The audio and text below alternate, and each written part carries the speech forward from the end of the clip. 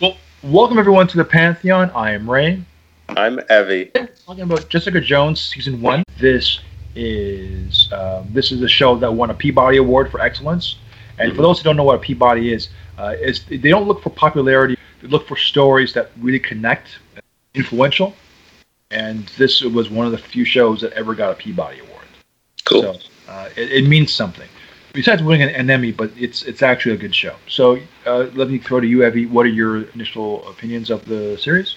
The series was good, women led by a woman, which is very rare, but very good. Lots of action. There was emotions involved as well, not just fighting or whatever. About a woman who was a victim of experimental abuse, but she tried to help people, but kind of focused on them, although she should have, like in my opinion, in my male opinion, she looked after other people's feelings rather than herself, and that kind of messed up her life, I think. So, although still, I thought it was a great movie and very well done. What are your thoughts on it? This is my second time watching the series, and I kind of what word is it? Binged it or binged the whole series, right? Yeah.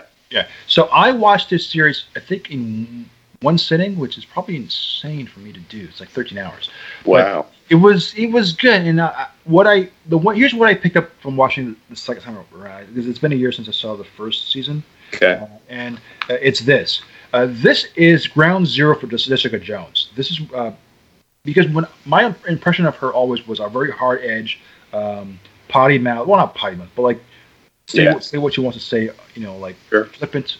The word is flippant character. And this is when she becomes that. And because the graphic of the title is basically Jessica Jones, but it's like a glass broken. Yeah. Okay. And I didn't understand if there was a meaning behind that, and there is a meaning. It's because it's the surface of her. It's like her life is fragile. It's cracking. It's basically coming undone, and because of this character Kilgrave. So what we're seeing, we brought into the story. She opens with a narration, kind of like Dexter, kind of sardonic, but she starts off. It takes place 1 year after the incident, her freeing herself from Kilgrave, and the show is very dark. I think, well, first of all, this show has some really dark themes, both like rape, drug abuse, slightly, I would say gaslighting, but that's sort of what the character of Kilgrave does to you, sort of, in that sense. There are some very serious and hard-edged themes. And what I like about this is that it's not like an episode of the week where they have an episode that deals with grief or rape or that storyline carries on and progresses and is done tastefully and respectfully through the entire series. You're right about that. I never thought about that. And suicide. Suicide is also a very heavy incident in this show, and it takes different forms. The motivation for Jessica Jones is a girl named Hope. Hope Shotman, played by Erin Moriarty, who plays Starlight in the Boys series. And she's there for the first 9 episodes, and it's the driving force for her character. And what I like about the first episode, because that's what really kicks it in, is that she's recovering from her incident with Kilgrave, and she spent a year a year ago with her adopted sister Trish. Right. 6 months, and within 6 months after, so like 6 months later, she moved out, opened up her own detective agency, and she had the first several cases working with Jerry, spying on people, getting photos of people who want divorce or have a child, so they won't settle, so they won't have to pay in court. So when you meet her and Jerry, she's been working with Jerry for 6 months, and so there wasn't a very hard edge relationship. It's because of the fact that Kilgrave is forcing her hand to. Because the minute she finds out that Hope has been captured by Kilgrave, it's fight or flight. Yeah. Because she's been a victim herself, and the first thing she wants to do is just get away. So she calls Jerry. She goes, "I want an advancement of my last gig, right now." And Jerry said, "Well, you have to go through payroll. You gotta wait." Then she goes to Trish, her adopted sister, who's rich, who she hasn't spoken to in 6 months, but because she's frantic, she has to get out of town. She's willing to like let go of her like inhibitions and like say beg for money to get out. Like, wants to leave town. She even uses Hope's credit card that was stolen from thing, but which was canceled. Like she, but then she realizes to save Hope, a victim like herself, she has to face Kilgrave. Yeah. And full series, and she's been suffering PTSD. Now, here's something I want to ask you, because this is one of the cool things that I did not pick up at all on the first one. She does such a mantra to help calm herself down. She focuses on a memory of street names. So she does, it kind of reminds me of Inception, where he spins a top to get himself centered to know if it's reality or not. Yeah. She has these memories of these 4 streets where she used to live as a child. Right. To help her calm herself. Right. Is that an actual technique that people use to help like center themselves? Sometimes, definitely, helps them focus and to get back on track of doing things. Oh yeah, definitely, it's a thing. Like it's ground zero. So you see her. She was friendly, working with Jerry. She opened up her own business for the first time. And then all of a sudden, this comes on her lap, and now she is the man who caused her. She still suffers PTSD with. She has to embrace it. Fight that PTSD every step of the way. Yeah, fight for fear of him, what he did to her, controlling her, because she was dealing with a murder that she did not want to do. She was controlled by him. Underneath it all, she's dealing with the weight of great dramatic stress, but has to put on an exterior of taking control of the situation and moving forward. So when I look at the glass, the broken glass with her name on it, it's because that's her life. She's solid as a rock, but on the surface, she's coming undone. Mm-hmm. And so she has to be a little bit bitter and hard-edged to get what she wants quickly, because it's just that kind of life and death scenario with her. And my feeling is she wasn't that hard-edged. When we first meet her in the series, she's actually a really nice person, but we're catching her on that one bad day, like Joker's joke. It takes one bad day. This is her one bad week. And she has to have this perpetual stress. And reliving her own trauma in order to save this one girl who's now been victimized by the person who victimized her. And we should mention that Kilgrave. You should mention this. So, what's Kilgrave's power in this series? Sorry, I would say like mind control. I don't know how he does it, but the mind control thing was definitely big. Like he knew how to do that. I've seen people manipulate other people, like to get what they want. Mm-hmm. But the mind control, I don't know about. Anyway. No, it's good. There's mentalists. They have other things like that, but like this one is, When they kind of reveal like what the source of his power is, and that's much later in the series. But I like this in the sense that. When I watched it the second time around, I kind of I went through the whole thing, and so I had a better appreciation of it, almost in real time. Oh wow! 24, where you see everything. Okay. The flashback. There's one flashback in this that when you watch it, it actually means nothing, but in the grand scheme of the whole series, it means everything. And there's a scene. I think it's in one of the season episodes 2 or 3. I can't remember. Where she's about to become a superhero, and she talks to Trish, and Trish is like, she's like, are you kidding me? I would love to be a superhero. You don't know how lucky you have it. And then Trish is like, what are you talking about? I mean, you're rich, you have fame, you have money, you have, people adoring fans. Why would you want to have a life of a superhero? We don't realize yet that Trish, there is an obsession with Trish, but it's at this point it's very subtle. We don't know the extent of her state. You're right. With Malcolm, I mean, he has an addiction. He's a heroin addict. Mm-hmm.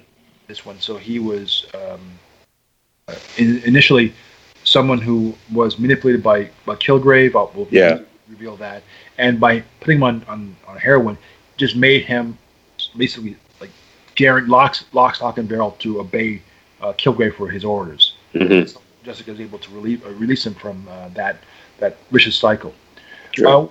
What did you think of that? Like, what did you think of how they handled those types of stuff? Malcolm, I found, helping people all the time, but he has other problems that he should take care of first, which is my opinion, but he doesn't know that. until, like I'd say, the end of this season. Yeah, it's a great story, but I'm glad like that. And right at the end, she learned how to take care of herself, or start taking care of herself, which was cool. So yeah, I liked it. Did you have a favorite line or favorite scene in the series? The season? Yeah, I would say like the very end when she stands up to Kilgrave. So she's finally standing up for herself, and I'm like, yeah, go Jessica. For once she's standing up for herself, which was great. For me, it's a line from Malcolm. I thought it was the most profound line in this show for me. Malcolm is French, or he's Louisiana, I guess he is. Yeah, something like that. I can't remember. So there's a scene where he puts the neighbor. I think it's not Robin. I forgot the neighbor, the next door neighbor, because he gets killed by Kilgrave, right? He dumps the body in the water to save, because the body was killed in Jessica's apartment. Right. Yeah. And he says two sentences, and the translate. He basically he goes. I'm going to paraphrase it. I don't know the actual wording, but he says, to go to heaven, you don't have to have a beautiful funeral to be welcome to heaven. Yeah. And then he dumps the body. Yeah, you're right, in the river. So I just thought that was a very profound perspective and what he said. Like, it's sort of like a prayer, but like, yeah, you don't have to have a ritzy, glamorous to be accepted into heaven. Yeah. So that just stood by me. I thought that was very profound. So with that, let's get into double feature. So what would complement this, or series that would complement this series? Wow, there's just a whole lot of things in this. I would say the Star Wars Empire Strikes Back. Oh, okay. So why did I come to this conclusion? Yeah, it's because Luke Skywalker, farm boy, doesn't know who he is, has to kill his father, stand up for himself. You've got people like along the way, Princess Leia and Han Solo, just to guide him, and he doesn't believe in himself. By the end of the third movie, he starts realizing, yeah, I'm a Jedi. I don't have to do what people want. I can be me despite my problems. Okay. All right. Well, I did something.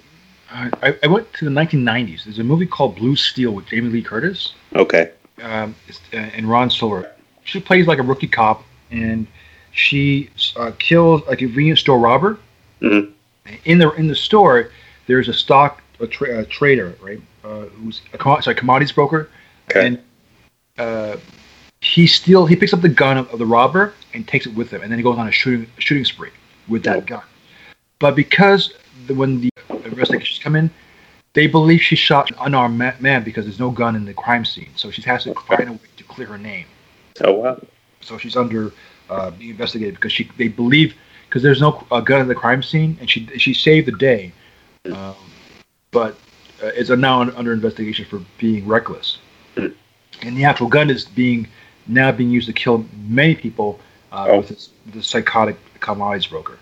And it's just that idea of what Hope went through, and just having a guy who's just a man who's manipulating your life, your life a living hell, and. Wow. And living in a kind of a fear state of, did I do it? Did I not? Did I not see the gun? Was there a gun? And questioning yourself and your reality. Again, not necessarily gaslighting yourself, but like questioning your ability, and then having an actual evil man on the street that you could have stopped or did not stop. Right. So I thought those were some parallels with that. And for rating, I'm going to give this show an 8 out of 10. I thought it was really solid. I liked it more on the second go round. Not that I recommend watching a series more than once, but seeing it again, you appreciate and see more things that you probably missed the first time around. And after seeing, you and I have seen the entire Netflix series, the catalog of series. so we know where all the shows or characters end up in. True. Looking back in terms of along the lens, you start to see all the seeds, if you will, that lead up into when we get to the finale. Okay. So in that sense, I knew there was more to come, so I gave it an 8 out of 10. Okay. Yeah, I would do that too. Give her like an 8. And your ideas are good in that your explanation have a lot of things in them which I didn't think about. So good for you. That's awesome. Oh, thanks, man. That's awesome. Well, let's get into the emails now. Okay. Buford, mailbag song. Hit it! Letters. I get letters. So many letters. I'll go first. Okay. So the first one we have is okay. If I butcher this, I apologize to this person. I believe it's pronounced Abhijay Sharma. Okay. And he's from Duluth, Manitoba. Mm-hmm. He writes, "It's a great show. Kristen Witter was great. David Tennant never disappoints. Luke Cage was good. I forgot Luke Cage. We never even mentioned Luke Cage in this series, but Luke Cage was good. And every character had something about themselves which made it appear different than her teammate, who was a lawyer by day, stands out in its own way." Mm-hmm. Repender from Sarasota, Florida, says again, "I hated it." Yeah. Jason Gonzalez from New York City, and he writes, "I love Kristen Ritter's performance, and I love her as Jessica. She has the talent, the attitude, and the heart to play Jessica Jones. Take note, Marvel Studios. This is how you do a female character, unlike cough cough Captain Marvel. She doesn't have to be perfect. It's okay for characters to have flaws, because that's what makes all characters strong." But Richard Holtz from New York says, "Superhero fan or not, I would recommend this for you for spending your valuable time on. It's not perfect, but something's different, entertaining, and engaging." Absolutely. And just before we end this off, I have to agree. We never even mentioned Luke Cage. I mean, he has a huge section in this series. She's kind of a peeping Tom. She's actually spying on him, and it's not even a case. I thought he was actually a case. Okay. She is flawed. She's kind of creepy in her own right. But it's good. It's and we get to see Luke Cage after her life from Seagate, like what happened to him after the fact. Yeah. But 5 months before he goes into Harlem. So, yeah. And I just want to mention too, like the hermetically sealed room. That's where Kilgrave was put into. Mm-hmm. That's my word today. Hermetically. I didn't know what that word meant. It means airtight. Okay. Yeah. Paper that doesn't allow air to go through, and Ant-Man couldn't go through to get to the Yellow Jacket in the movie, and Kilgrave can't talk outside this room, and he couldn't escape. And right. It's just I didn't know what that word meant, and it was kind of cool. So that was my educational experience for the day. It's cool. Hermetically sealed. Way to go. Something that is airtight. So that's exactly. So cool. I learn every day. Cool. Awesome. All right. So with that, Evie, I want to say thank you. I'm Ray. I'm Evie. We'll talk to you next week. You a PI? I'm just trying to make a living. You know, booze costs money. Usually.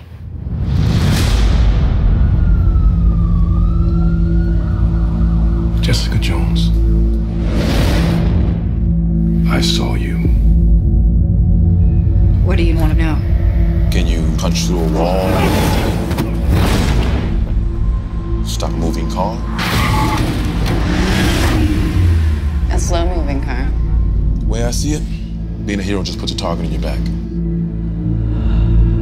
Yeah, been there, done that. What if there was someone else out there? But his ability was to make people do whatever he wanted.